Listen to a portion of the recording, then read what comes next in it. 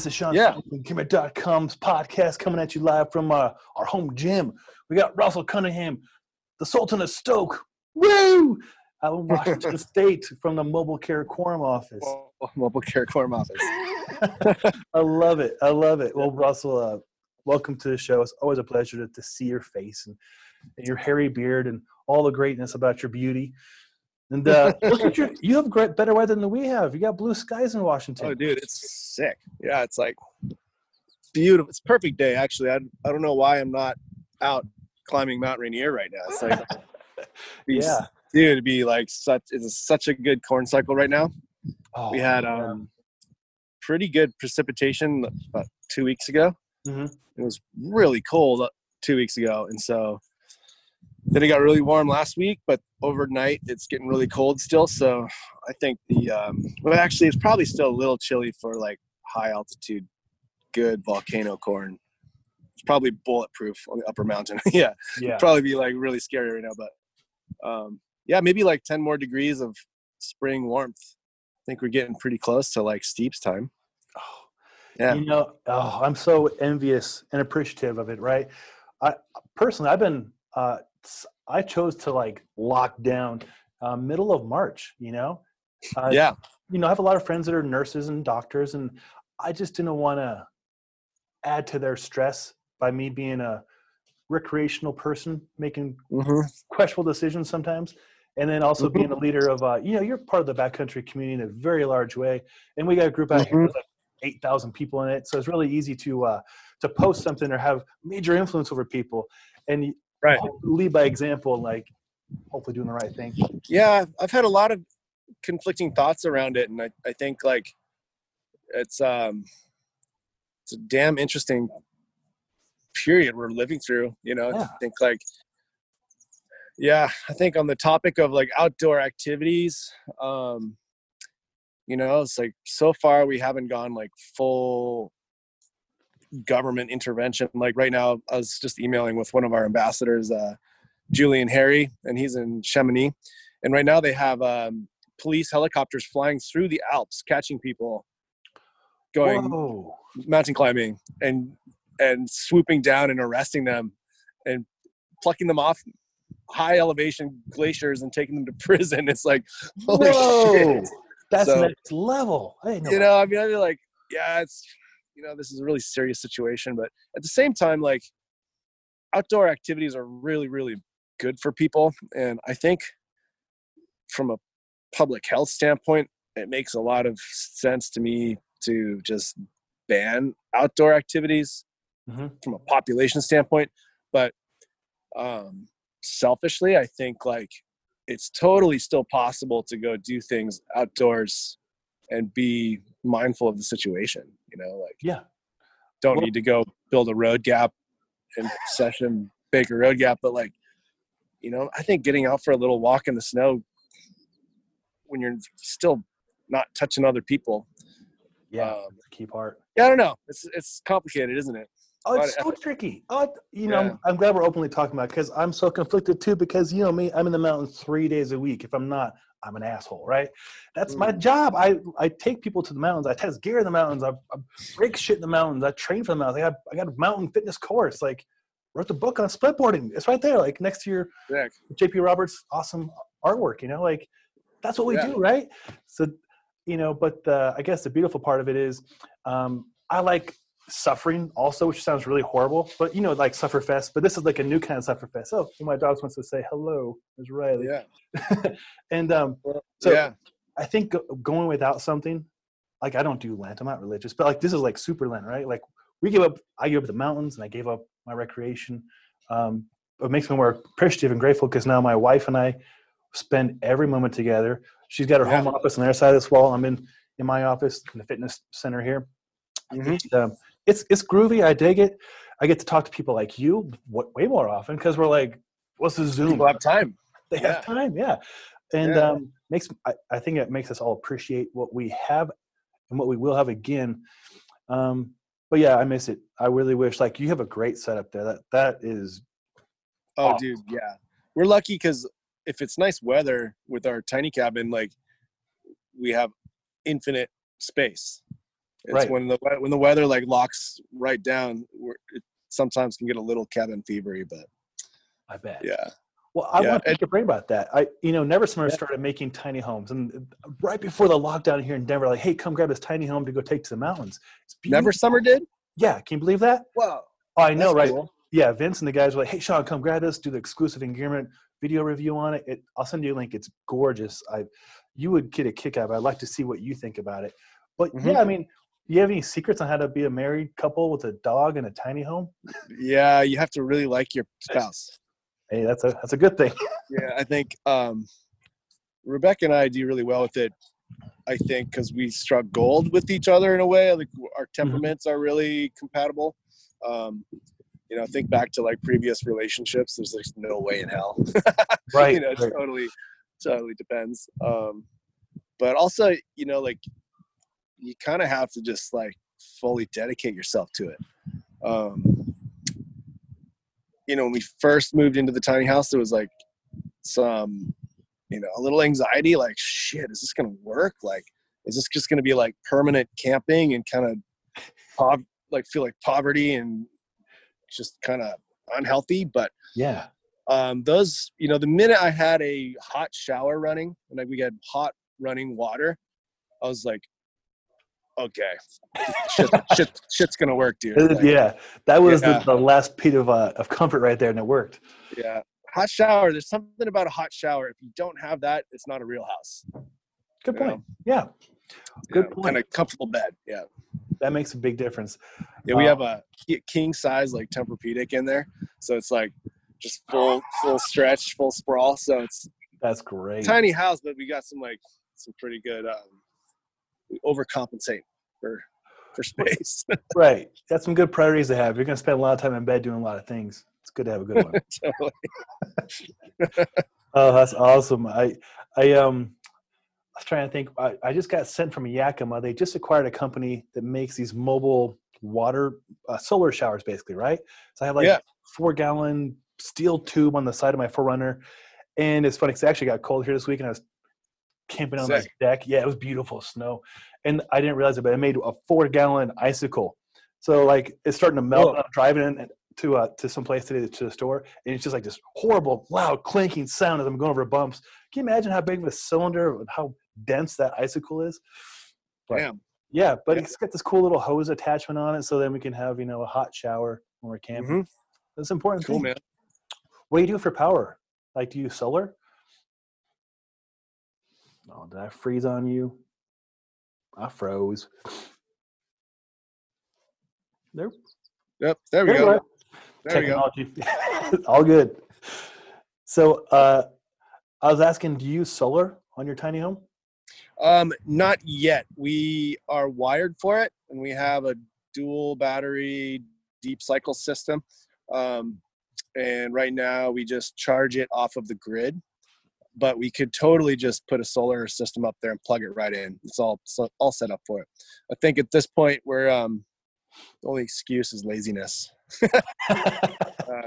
That's honest. That's great. Yeah.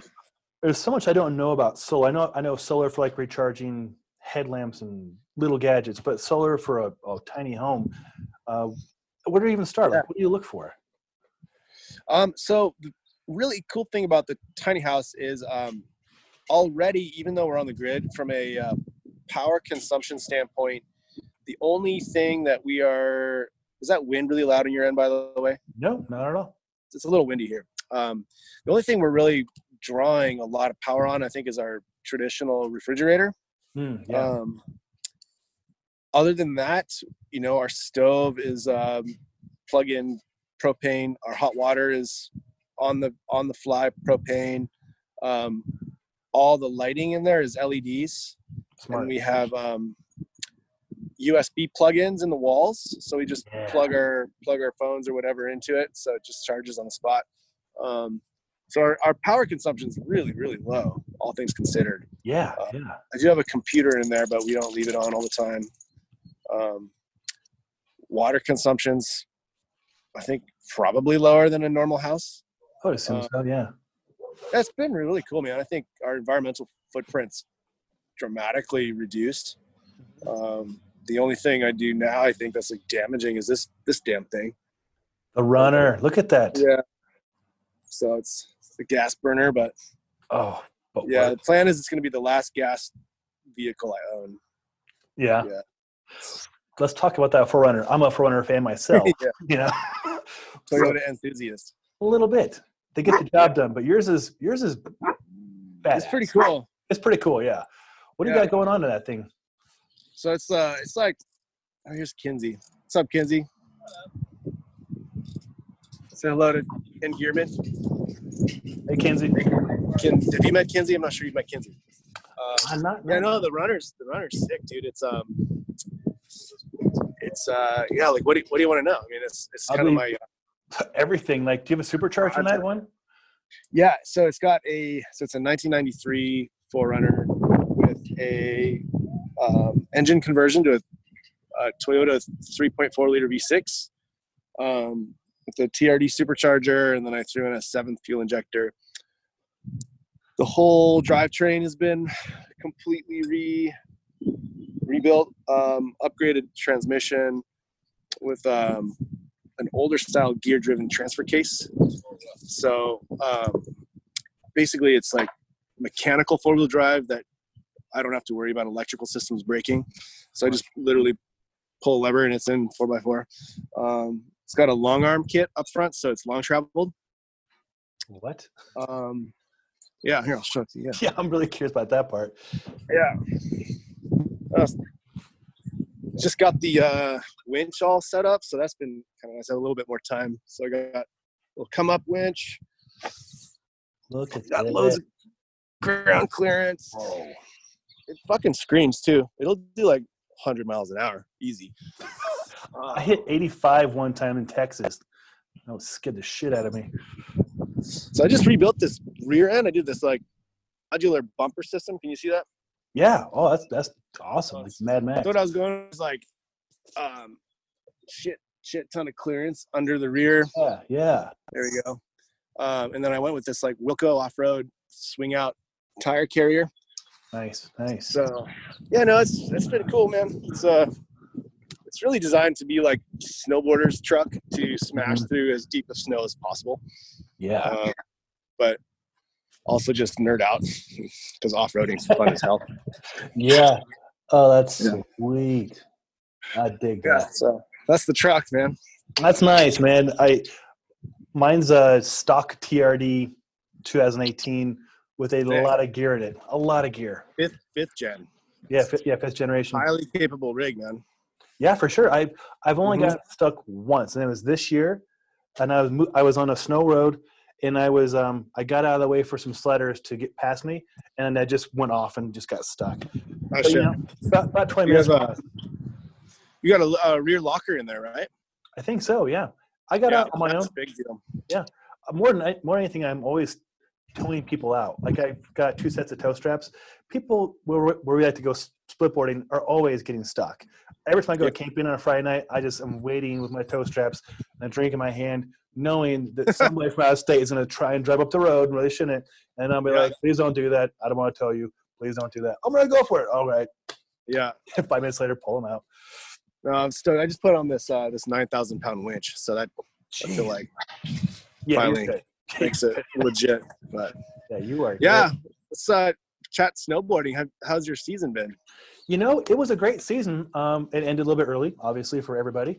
But it's been a lot of fun. I've enjoyed I love seeing the stuff at OR. Those new skins you guys have, I'm just cannot wait about that. What else? Never Summer Stuff, working with them on the new Swift for next year. They made me an Atom 165 wide. Sweet board. Yeah, I know it's not probably your guys' style because it has a little bit of rocker, but the like the C2. Yeah, exactly. Yeah. So real good in powder, real good turn initiation. What else has been good? I got the new 32 boots. I don't know if you saw that. Cool. Yep. There's a lot of stuff on there I think you would like. Some things that probably aren't necessary. But other than that, it's been a lot of fun. I mean, nothing too crazy. I don't do crazy lines. In fact, this year I got a nickname called Mild Salsa. Because I know, right? I'm like, all right, I'll own it. Not even medium salsa? Oh, I know, right? Not chunky, corn, mango. Yeah. Nothing. But it's true. I'm all about having fun in the mountains, taking friends up or going solo, and just recharging the soul and just being present.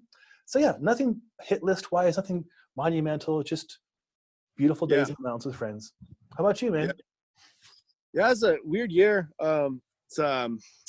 See, I had a like a knee injury in the fall. Had a meniscus tear. So that was a little bit. So my lift riding this year was really minimal, which has been an interesting change because, like, I'd say like I was super split board mountaineering focused for like forever, and then the past, I'd say like 4 seasons, I've been like kind of went back to the drawing board and like wanted to focus on just pure snowboarding and get back into the game of like really like kind of training for snowboarding and like get, you know, really like see if I can still progress and become a stronger, better rider. And I think the answer to that question was yes, you know, so yes, definitely shredding a lot of chairlifts this past 4 years, but still touring in there. But I think my my priorities have shifted a little bit, you know, like I'm not as focused on like really dangerous riding, which I think is good.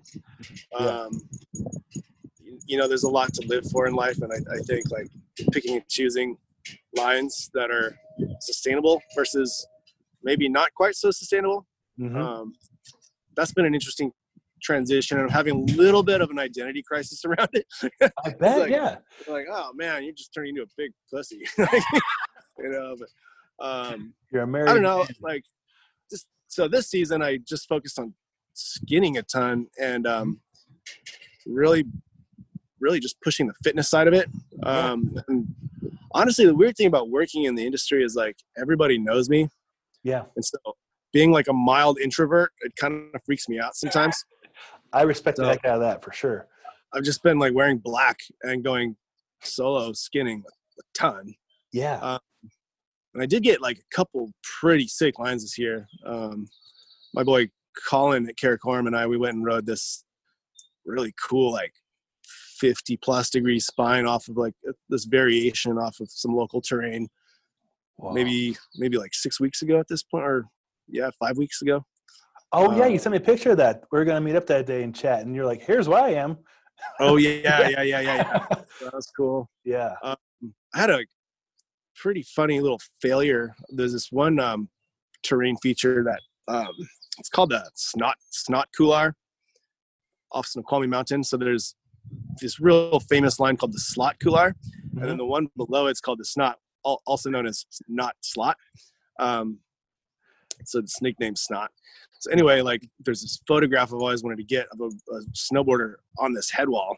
And it's like this probably 50, it's probably just a solid 50 degrees, probably not steeper than that, but there's some exposure below. And we went up there this one day and I was like, all right, you guys, we're going to post up proper photographer. We had like our buddy Matt Pugh up there with like a big camera and tripod and everything. I was like, all right, so we're posted up and you go ride the line. So then I got into it. It turned out to be like fucking bulletproof. Like it's just like, it's so bad. This is like, oh no, this is really not good. So had an interesting reminder about like decision making and paying attention to details, like because it would have been, the snow was weird that day, like visually the conditions look good, but I have enough experience at this point to know not to just dive into head walls without really doing a couple setup turns to like really feel it, you know? So that was good because I went in on my heel edge and got one turn in and it just like flipped to like really pretty serious conditions. Like it would have been several 100-foot fall, I think. But anyway, it was like interesting, like to have to transition to crampons and climb back out of the thing. Oh, so, humbling. Yeah. I don't know. It's just like that mountaineering shit's fun, dude. Like even though it's sketchy and like technical, it's like I don't know. It's a fun game, you know. It's definitely nothing better than like bombing down a line in perfect stable snow, though. You know. Yeah, I like mild salsa. You like crampons. Yeah, it's changing for me though. I'm changing. I will say my buddy Bagels, he managed to. Again, this goes back to the ethics discussion about whether or not we should be out in the mountains right now. And way up north in the wilds of Washington State, the attitudes are a little different than they are down here in the Seattle area. So had a couple friends tag a really, really big line on a certain peak in the North Cascades a few days ago. And he sent me some photos, and I was just like, oh, God damn it, I'm so jelly. Like, oh, what am I doing with myself? I'm just blowing it here. You know? Yeah. So. Well, I totally feel you on that. You know, I actually have a background to remind me sometimes. I'll put it up. It's one of my favorite places ever, and I think you'll know it. Boom. Oh, sick. Yeah. I know that. Woo! That's, you know, very Lower Curtis-y, glacierish looking to me. Yeah. Sick. That was a good time. I miss that. There's actually, go back to that. There's a big face in there I want to get. Oh, yeah. We get back. Yeah. It's Yeah, put that image up again real quick. You got it, man. Boom. I don't know if you can see where I'm pointing. Maybe. So basically right behind your head is a big wall. That's, this guy here. I don't know if you can see where I'm pointing. You're just scratching. This is like, it's a big, clean looking ramp. Yeah. And it's almost 2,000 feet. Yeah. I look back there to look at it, and it's not there over here. I'm like, oh, where is that? Yeah. I'm dense sometimes, right? Hey, yeah. Hey, you know that guy? Right there. Got it. I was looking so forward to seeing you guys out there at Baker. And then we had the Front Range, of course. Dude. Yeah. It is. We made the right call. Yeah, I was talking to Bob, and Bob and I really were the kind of corresponding factor there that I think finally got it to be canceled. Or the first decision was to delay it. Yeah. It was the right call, man. Like, for sure. It's a serious fucking virus that's actually killing people for real. And you know, the other thing, I guess it'd be a funny segue into physiology or something, but reading up a lot on the pathophysiology of this virus, it's really interesting, actually. Yeah. Let's really interesting. Yeah. Let's talk to my friends who are nurses and stuff, and I'm always picking their brains. Like, I'm really curious about this, how it mutates, how it, affects the lungs, and like how they treat it with. Yeah, let's talk about this let's talk. Yeah. So I think for me, the most important message for younger mountain type people that might want to be rebelling against the situation is so in exercise physiology, the concept of VO2 max is a really critically important factor for your ability to climb mountains. Like you need to be able to consume oxygen to do mechanical work. And so the problem with the COVID-19 is if you end up with any kind of like serious illness, even if it doesn't kill you, you have a high risk of permanent lung injury. Right. So it basically kills the alveolar cells. And when those cells are killed off, they're not replaced. They're replaced with scar tissue. So you're, instead of having like microscopic sacs that are performing gas exchange, blowing off CO2, pulling in oxygen, you now have essentially like chunks of leather that aren't doing anything. So that's my whole thing about not catching this damn virus is it's like, right. I got a lot of mountains to climb, dude. I can't be fucking with that. No, exactly. I'm with you. Selfishly, that's why I don't want to either. I was thinking like trying to find the silver lining. Both my parents passed last year, and I was their caretaker. And I was like, I wouldn't be able to go visit them right now. So I'm kind of glad they're not around for this. And a lot of older people are gonna not do as well as younger people. But still, like your point is very valid. Even if you do get through it, the damage you might sustain in your lung is going to take a lot out of your life moving forward. To give you a numerical idea, like VO2 max, the average untrained sedentary male would have a VO2 of around 40, maybe even worse than that, depending. Like average, like semi-fit people, you might be around 50. What they get into like elite fitness is like 55 and above. And then there's like super elites, which are like people in the 70s and above. When I say these numbers, it's milliliters of oxygen consumed per kilogram of body weight per minute. And fittest I've ever been able to get is around 60, 65 milliliters. Nice. And that was like when I was doing a lot of trail running and mountain biking. And if you get a lung injury, even if you lose like five milliliters of capacity per kilogram per minute, that translates into a dramatic slowdown of your uphill travel capacity. Oh yeah. Would you say in your case that'd be 12% if you? Yeah. So that's significant. Aerobic fitness, Yeah. So yes. Yeah. So that's, for me, that's been the most important message with this virus. Like, you've got like a 1 to 3% chance of being killed by it if you're older than 40. Younger than 40, you probably won't get killed by it, but you could get seriously ill, and it could still really screw with you. So, absolutely. That's a good takeaway. Yeah, I'll definitely highlight in the show notes. I always enjoy talking with you about this kind of stuff. I remember 3 years ago we were chatting about some really interesting stuff about one of your people you recommended, the doctor, about ghrelin, leptin, fat loss, and hunger, and all this stuff, right? Yeah. Really interesting stuff. That topic's really interesting. It doesn't ever fail to become not interesting. I agree. Or it doesn't ever become not interesting. I was actually are you familiar with the PBS broadcasting, like the network PBS? Like, oh yeah, of course. Yeah. So the show Frontline, PBS Frontline? They have, in 2016, they released an episode called, I think it's called The Truth About Fat. And if you get a chance to watch it, I really recommend it. It's the only public kind of media programming I've ever seen that actually does a pretty justifiable job of summarizing, the real physiology behind America's obesity problem. And it's so complicated, and it's so much more complicated than just exercise and calories. Yeah, for example, exercise, strangely, this is so contrary to every. I got it pulled up right here. I'm going to put that in my show notes.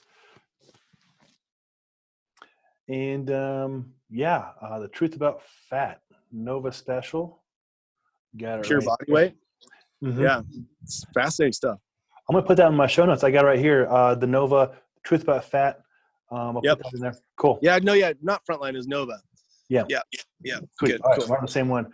Yeah, it's fascinating because after I talked to you about that, 3 or 4 years ago, I started training some people through a bariatric program at the local hospital here. Oh. Yeah, and so that was it's a whole different mechanism what they're going through, right? Yeah. Their ghrelin and leptin is different, carb dumping, how they process and assimilate things. So our talk really helped spark that. And I went through their, you don't just walk in as a fitness professional and get to talk to these people. You have to get vetted. I had journals to study, and I became like the official trainer for Denver for that hospital, for that demographic. Yeah, it was great. It was such a rewarding thing. Everybody, I worked with 8 people that year. Each one of them, between the surgeries, the new nutrition, and the fitness, over 120 pounds. And more important than that, they were able to do stuff that they never thought possible, like climb up a mountain, not like what we're doing, but like up a hill and have a sandwich and cry and hug. It was beautiful, right? Yeah. So, the body's the amazing. Thing is, it's really, the bariatric surgery stuff's I find really fascinating. Strangely, some of the newest research shows that, so there's a certain type of bariatric surgery they perform where they remove the top half of the stomach tissue. Strangely enough, that is a specific tissue that produces ghrelin. Yes. So the question then becomes, what's the mechanism for weight loss? And the easy answer is, it's fewer calories because they can't consume as many calories. However, it turns out through long-term statistics that fuel partitioning through changes in metabolic pathways are really the main, most powerful mechanism for weight regulation over long periods. And so if you're, let's say, you run a big study on obesity, and you do ghrelin assays, blood work on all these people, the research shows most of the time they have hugely elevated ghrelin, and that's even with proper nutrition. So they're not actually starving to death, but their brain thinks that it is. Yep.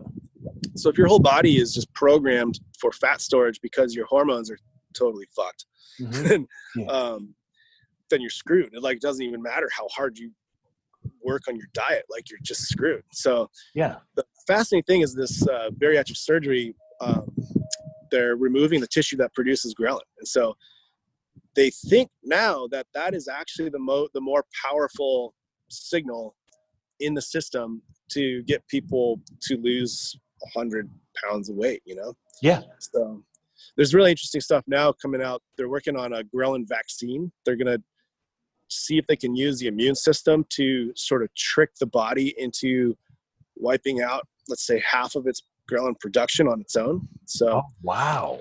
So yeah, obesity research is really nuts, but it is, and I'm glad we could talk about this because yeah, it's interesting being a fitness professional and how many people in this profession don't understand how hormones play a huge role behind the scenes. Like you said, it's not calories in, calories out. It's not 3,500 calories equals 1 pound. That's on paper. Right? Like, that's not how things really work in the real world. There's so many other factors.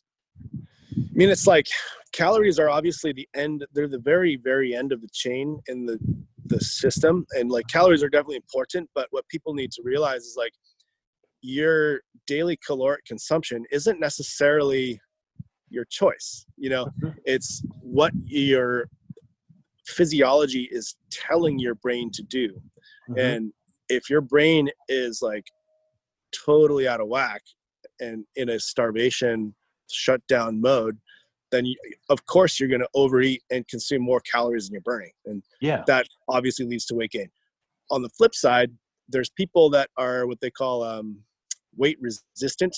And I forget, I did know at one point that there's a series of genes, but there's a segment of the population, I think it's about 15 to 20% of the population, that physically doesn't ever gain weight. Like, and the reason for it isn't because of their lifestyle, it's because of their genetic makeup and how that interacts with their endocrine system. So it's interesting. I'd be really very cool. Curious. Well, I'm not one of those people. You know what? I might be though. Like, I'm always 205 pounds, no matter what I do, right? Yeah. Yeah. Same here. I'm about that size. Very similar builds, right? My whole family though was morbidly obese, 350 to 400 pounds, right? They could look at a cheesecake and gain weight. I ate cheesecake last night. Like, I don't gain weight, which is fine. I have the same waist I've had since junior high. I'm not trying to brag. It's just, but also I'm very active, you know, like you and I are very active people. We're very conscious with what we do. Right. But yeah, there's a lot more to it than just burning calories, breaking a sweat, crushing the gym, like a lot more. Yeah. Fitness is interesting. I've noticed that over the past 2 years, I've been bonking more than I used to. I don't know if you've had that experience at all. I think I'm having to, maybe it just has to do with getting a little older, being 35 and not 25. Oh, you're so old. Yeah, so old. But, like, I actually have to make sure I take food with me now. Yeah. Because like there's been a couple days where I'll, you know, like last year I went and did this just like solo sprint up to the slot couloir and just like sprinted out 5,000 vertical as hard as I could, like redlining the whole damn time, and got back to the truck and I was feeling good. And then all of a sudden I fell off this cliff and I'm in the parking lot in my truck, just taking deep breaths because I'm having these waves of nausea. And then all of a sudden I like shoot out the side of my truck and I'm just like puking into the snowbank. Dang. And like, I was like, damn, maybe I went a little too hard today. Like, holy shit, you know? Yeah. Felt a lot better after I puked though. So. Oh, I bet. You know, I can relate a little bit. I definitely need a lot of calories. I do intermittent fasting most days, just strictly for cognitive benefit. Like I wake up at 4 and I can just crush writing and work. But if I'm going to go do something physical, mountain stuff we do, or a heavy strength training session, it definitely benefits me to have some fuel in the tank for sure. Oh yeah. Yeah. I'm also noticing this is, contrary to what a lot of people believe, but high glycemic carbohydrates, specifically timed around higher intensity exercise. I think, I got into a conversation a few weeks back with somebody who was trying to convince me that an all meat diet was like the way to go for athletic performance. Hey, I like meat, but that doesn't work that way. Right. And I just mentioned, I was like, if you take Exercise Physiology 101, you learn about your fuel systems. And one of the most important systems for high octane performance is your anaerobic glycolysis. And so the only way your body is going to allow, let me rephrase that. The only way your brain is going to allow your body to produce very high heart rate activities. Think of it this way. You've got this nerve bundle coming from your midbrain down to your heart. And so your brain has a direct control over how your maximal heart rate. One of the benefits of high intensity training is you can train your neuroendocrine system to allow your heart rates to go higher and higher. So you can tap into higher intensities in exercise. But the only way your brain allows that to happen is if it has a strong anaerobic system. And this is your glycolytic system. And anaerobic glycolysis is essentially, it's how your cells produce ATP in the absence of oxygen. Yes, adenosine triphosphate.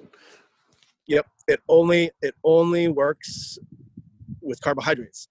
Fats and lipids just do not, you can't create ATP through glycolysis on fats. So that's one thing I think for athletic trainers, guys like you, I think this is a really important thing, is carbohydrates are really absolutely 100% your best friend if you're an athlete. And I'm not saying you should just go eat nothing but pancakes. It's not it at all. But if you can tap into strategic use of high glycemic carbs, one thing I've done is on my mountain biking lately, where I'll be normal training, I'll be kind of punching into zone 2 for baseline aerobic work.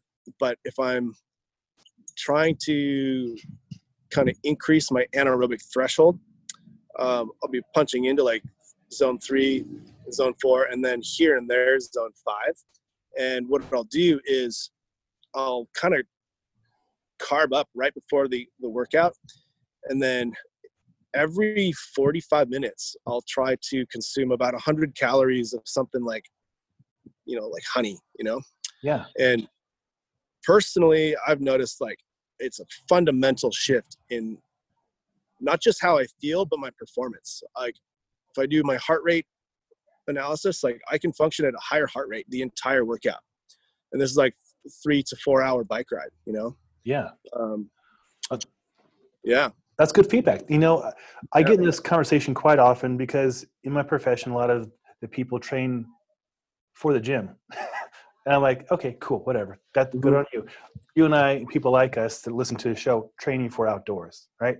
Yeah. We want to function out there. I don't care about a 45-minute HIIT class. I want to function in a blizzard on top of a mountain, have fun. Yeah. Yeah. That's our fun place, right? And to do that, food, which is why I'm on board with my friends from 4 Points. They have some great bars and there's carbohydrates. And every time we're sampling bars, somebody who's keto will come up, well, I do keto. And I'm like, I'm great. Good for you. Well, you shouldn't be. Yeah. I'm like, that's great for seizures and epilepsy and stuff. But you want to do it for fat loss and you have other issues possibly to talk about. But food, fuel, real fuel. Often, that's how we get the job done. It's got an accumulative effect too on your fitness. If you think about it this way, you have kind of what they call an energy bank in your whole metabolic system, and it's not just how many stored calories you have; it's about how many. Well, so obviously there's stored calories in the form of glycogen in your muscle cells and your liver, and then there's also stored calories in your adipose tissue. But there's also the endocrine energy bank, so to speak. If your brain has been trained to feel secure through exercise over a long period of time, and then all of a sudden you find yourself, let's say, way up on Mount Rainier, and ran out of food 6 hours ago. A storm has locked you down. It's blowing like hell. You're in a real survival situation. The person that's going to do better is somebody who kind of has metabolically prepared. And that doesn't mean like get, like loaded up on, get your body fat super high so you can survive long starvation periods. It's more like what kind of energy bank your nervous system can tap into. If you're already tapping into your deep reserves on a regular basis, and then you throw yourself into a survival situation, you fucked. Like, it's plainly put, you're fucked. Yeah. I've been pretty lucky in my mountaineering to not totally blow it. I think I've kind of blown it a couple of times, but whenever shit's really hit the fan, I've been able to have enough of an energy reserve to get out of there, Yeah. But if you think about it, let's say you're somebody that's a gym, let's say you're just a bodybuilder type, right? And you diet down and get your body fat to like 3%. And then you try to go be a split boarder after that. And then it turns out you're out in Colorado and a blizzard ties you down for a day. Like you don't have the metabolic training to get through that properly, in my opinion. I think I agree with you on that. And I talked to two people that one, Kyle Miller, I'm talking to him tomorrow, talked about having some more insulation and more reserve and stuff. And then my good friend Eric Frohart, retired Navy SEALs, dev group, badass. And the very first time we had coffee together, I mentioned I like to keep one run on the mountain, like a couple more reps in the tank, just because, right? And he was that same mindset, right? People who train to failure all the time are training for failure. And I'm okay with failing on business projects and being an idiot, but you shouldn't train. That's how I learn. I fail all the freaking time. Ask anybody. But yeah, I don't think you need to train to failure, right? So you just leave some in the reserve in the tank, and then you can adapt to these. What's going to happen? Some weird shit's going to happen. How are you going to handle it? So I agree with you on that for sure. Yeah. I'm having to learn how to also pace myself too. I think when you're like Scottish and aggro, genetically aggro, you kind of want to crush all the time. Yeah. And my really good friend Hannah, she's one of my best friends. She just reminds me, she's like, Russ, man, like, just fucking chill, dude. Like, So she reminds me to like go back into that zone 2 place rather than pushing to zone 3 all the time or 4. No, that makes a lot of sense. It's good to have people to remind us of that too. And I've learned too, when I train myself, I go into, I use the Maffetone method to like 220 minus your age. So for me, that's like, 41. So take away 41 from that. And I try not to train much past that. I mean, I can, but my goal is to recover, right? I want to recover. So I will say this, research shows that you can actually break the mold of 220 minus age. Please elaborate. I'm curious. Yes. And this is where high glycemic carbs with your high intensity training kicks in. The more resources your anaerobic system has, the safer your brain feels and the more intensity your brain is going to create. So if you think about it this way, let's say you're driving your truck, right, down the highway. Like how much gas that engine is getting is directly correlated to how hard you're pushing your pedal down, right? But let's say there was some sort of limiter switch that only allowed you to push that pedal down 80% or maybe even only 90%. You're never able to really push it down all the way. And that's where low carb dieting really hurts athletes. And I find this stuff really interesting. Yeah. Like Lance Armstrong, when he was at his peak, I think he was in his early 30s, he was still producing heart rates of like 210 beats a minute. Wow. Max heart rate. Like raw data, like 1 rep maxes on VO2 tests. I think I did a VO2 max about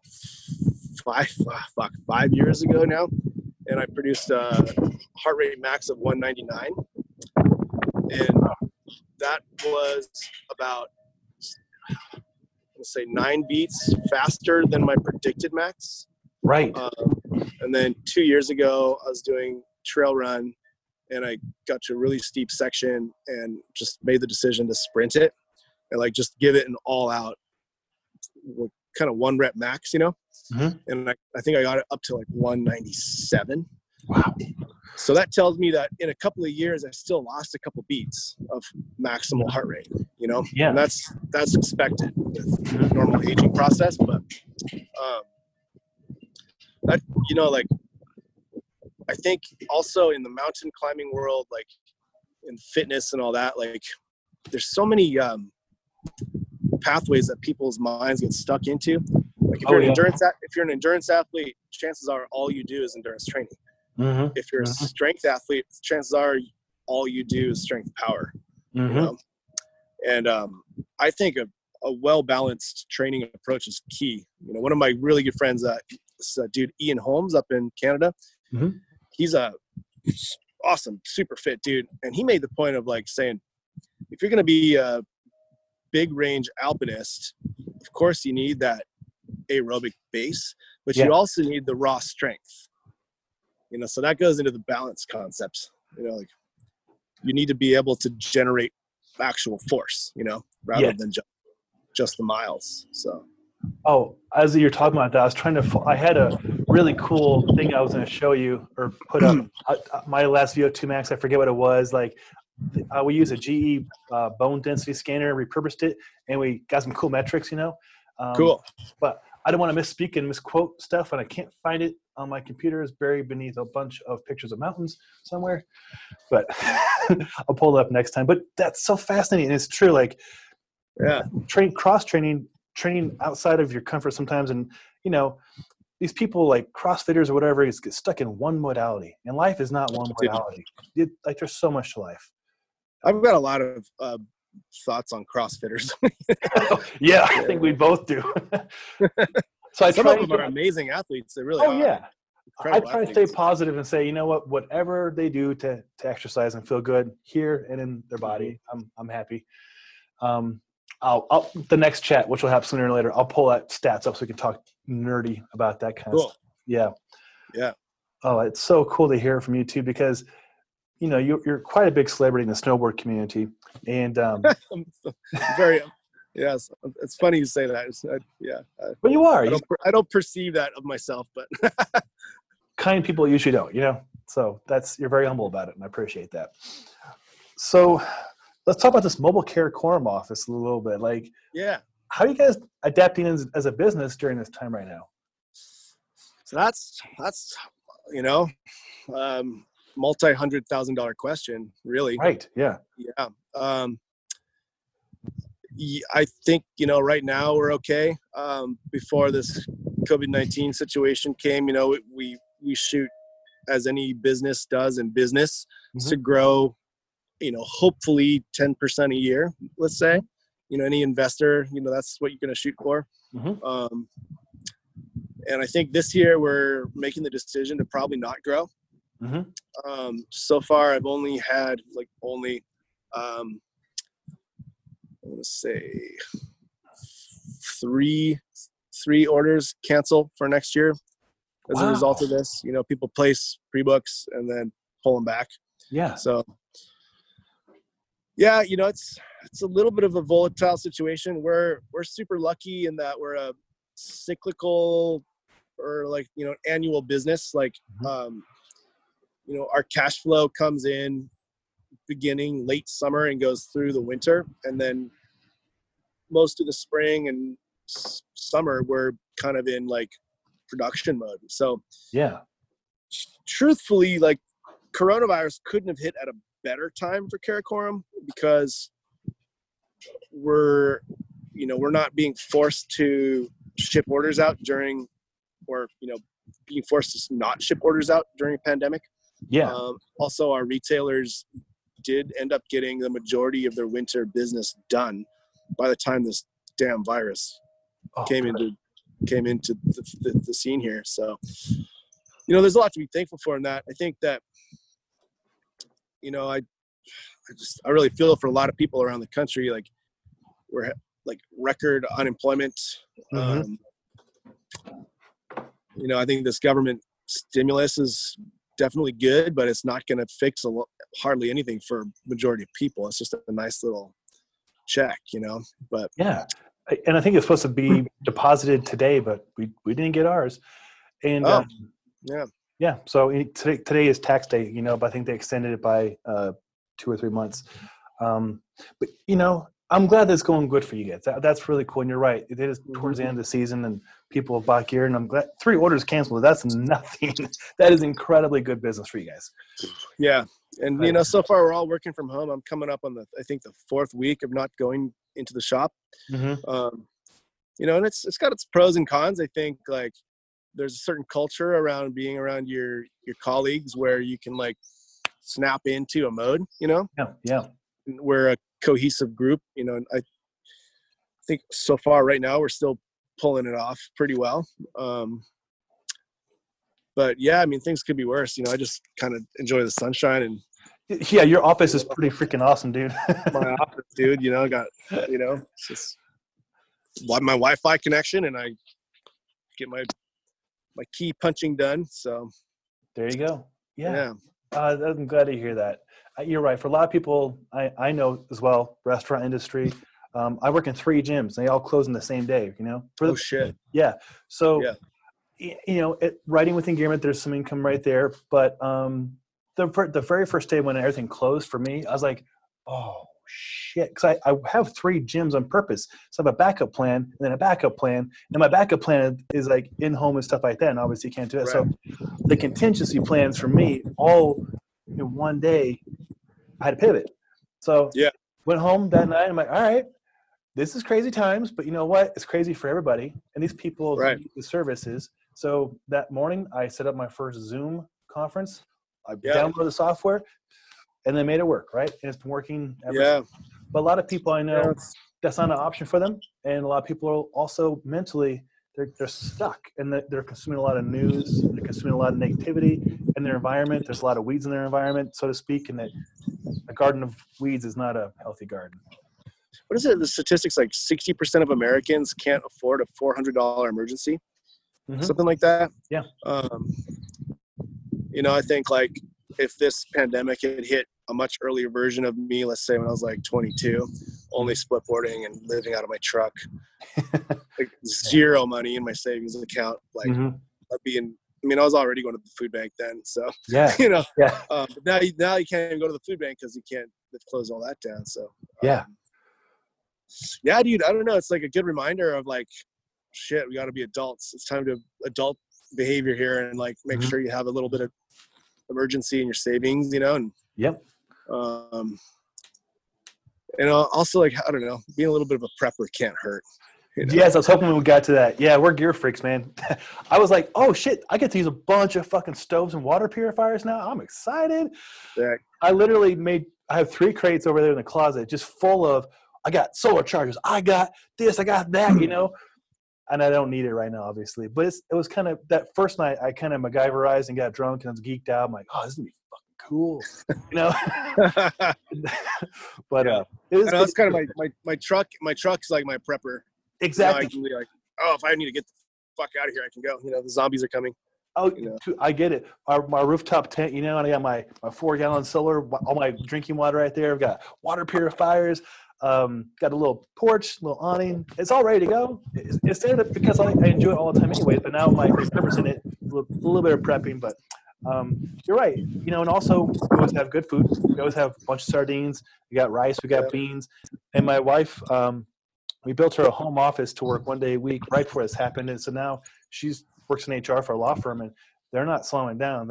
Everybody needs to be sued, and everybody needs to get sued. So. I've been sued twice. It sucks, but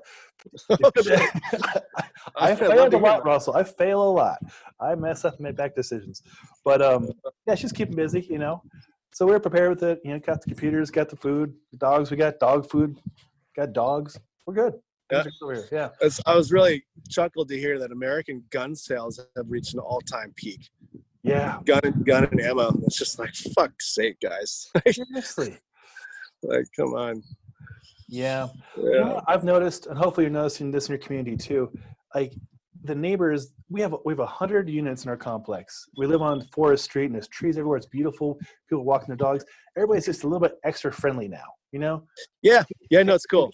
Yeah, it's beautiful. Like, we got an 85-year-old neighbor. She's out walking her dog. We're like, Pet, we're going to the store today. You need anything? Oh, I'm good. Thanks for thinking of me. All right. Yeah. You know, Yeah. real simple shit. We should all be doing this prior to this, but I think hopefully going forward, we take these tools and empathy.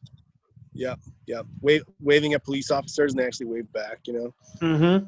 You know, I took a selfie with a police officer. The first Friday when shit went sideways, he was going to get whipped cream for his fiance, and he's like, "Is this where the line begins?" I was like, "Yeah." He's like, "Can you hold my can we take a selfie? Like, this is crazy." I'm like, "Yeah, it is."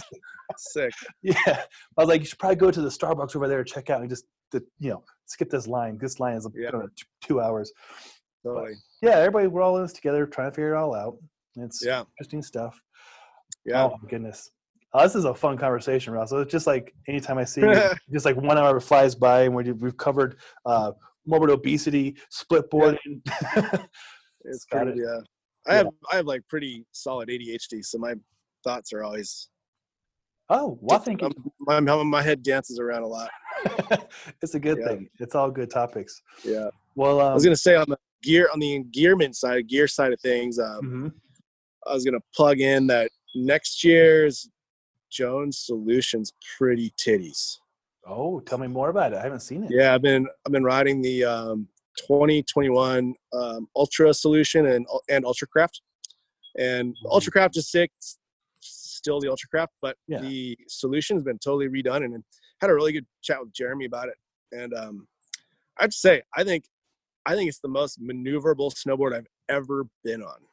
Like, got my attention. Let's talk about that. The whole industry is going to like super wide waist widths, and Solution is still remaining true to being like a narrow big mountain board, like 25.6 or something like that.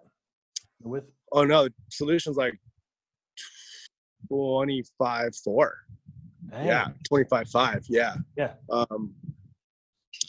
But there's taper to it now, so it's a little wider into the front foot. Okay.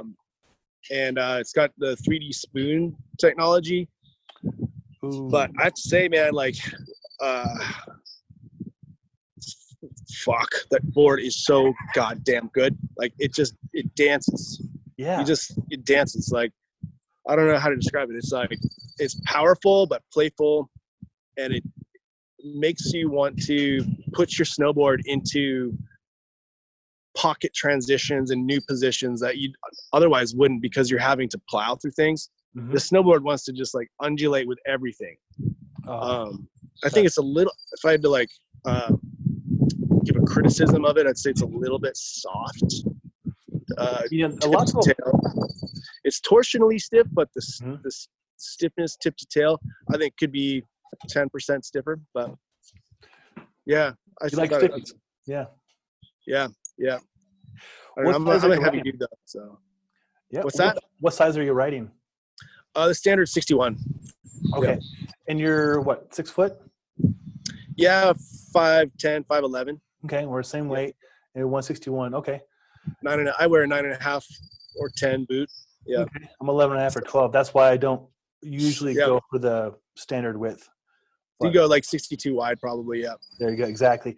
I was impressed. I rode a 160 wide on the Never Summer Atom, and I was like, "That's the shortest board I've ever ridden." I had a lot of fun. Yeah, short boards are good, man. I'd say like in technical split boarding on deep, scary shit, short's good.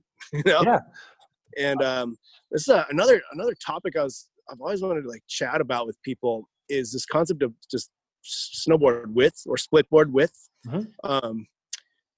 I find that on really monster big days, like mostly thinking about the volcano days where, like maybe you've just started skinning at Paradise at 11 p.m. and you just climbed 9,000 vertical feet through the night, and you're at the top of this giant mountain, and the snow's just garbage. You have like giant sun cup things or the high altitude ice formations, and your legs are just fucked.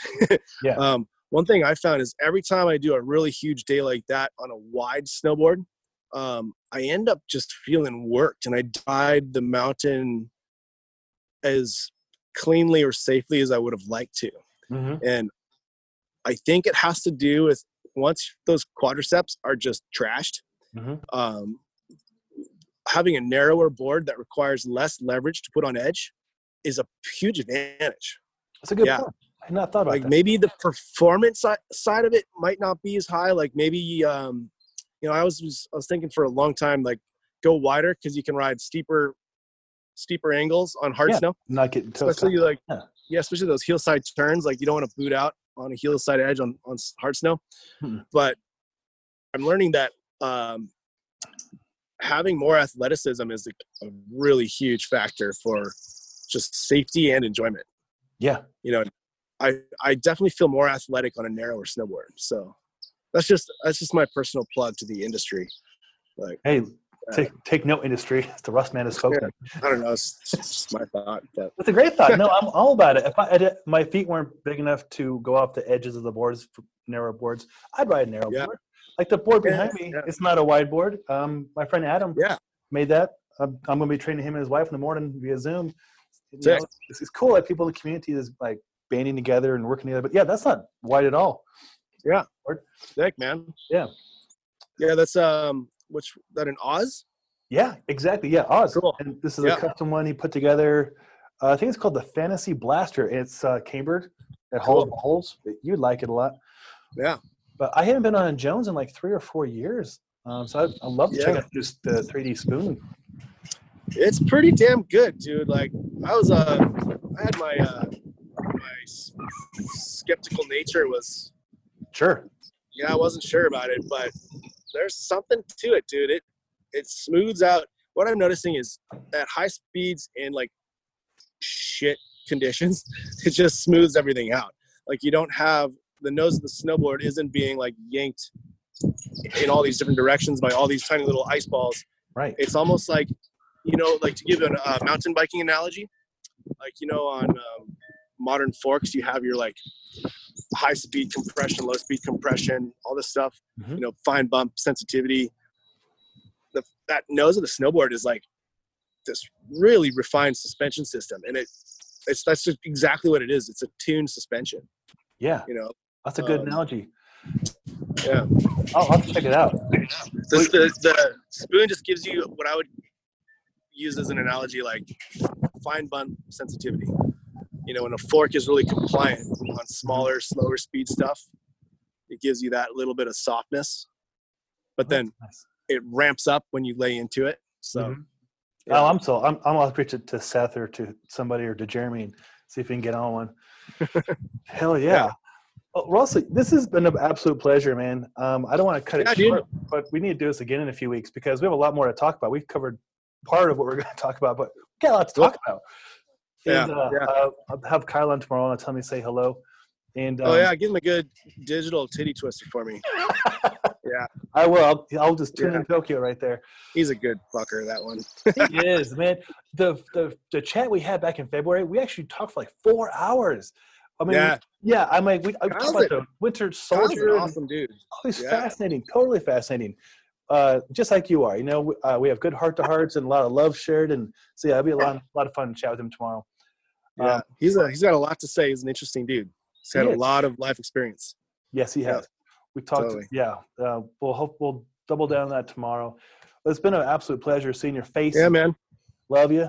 Give my love to Rebecca and Neptune. Cheers, bud. I'm Neptune. Neptune. Here's Riley.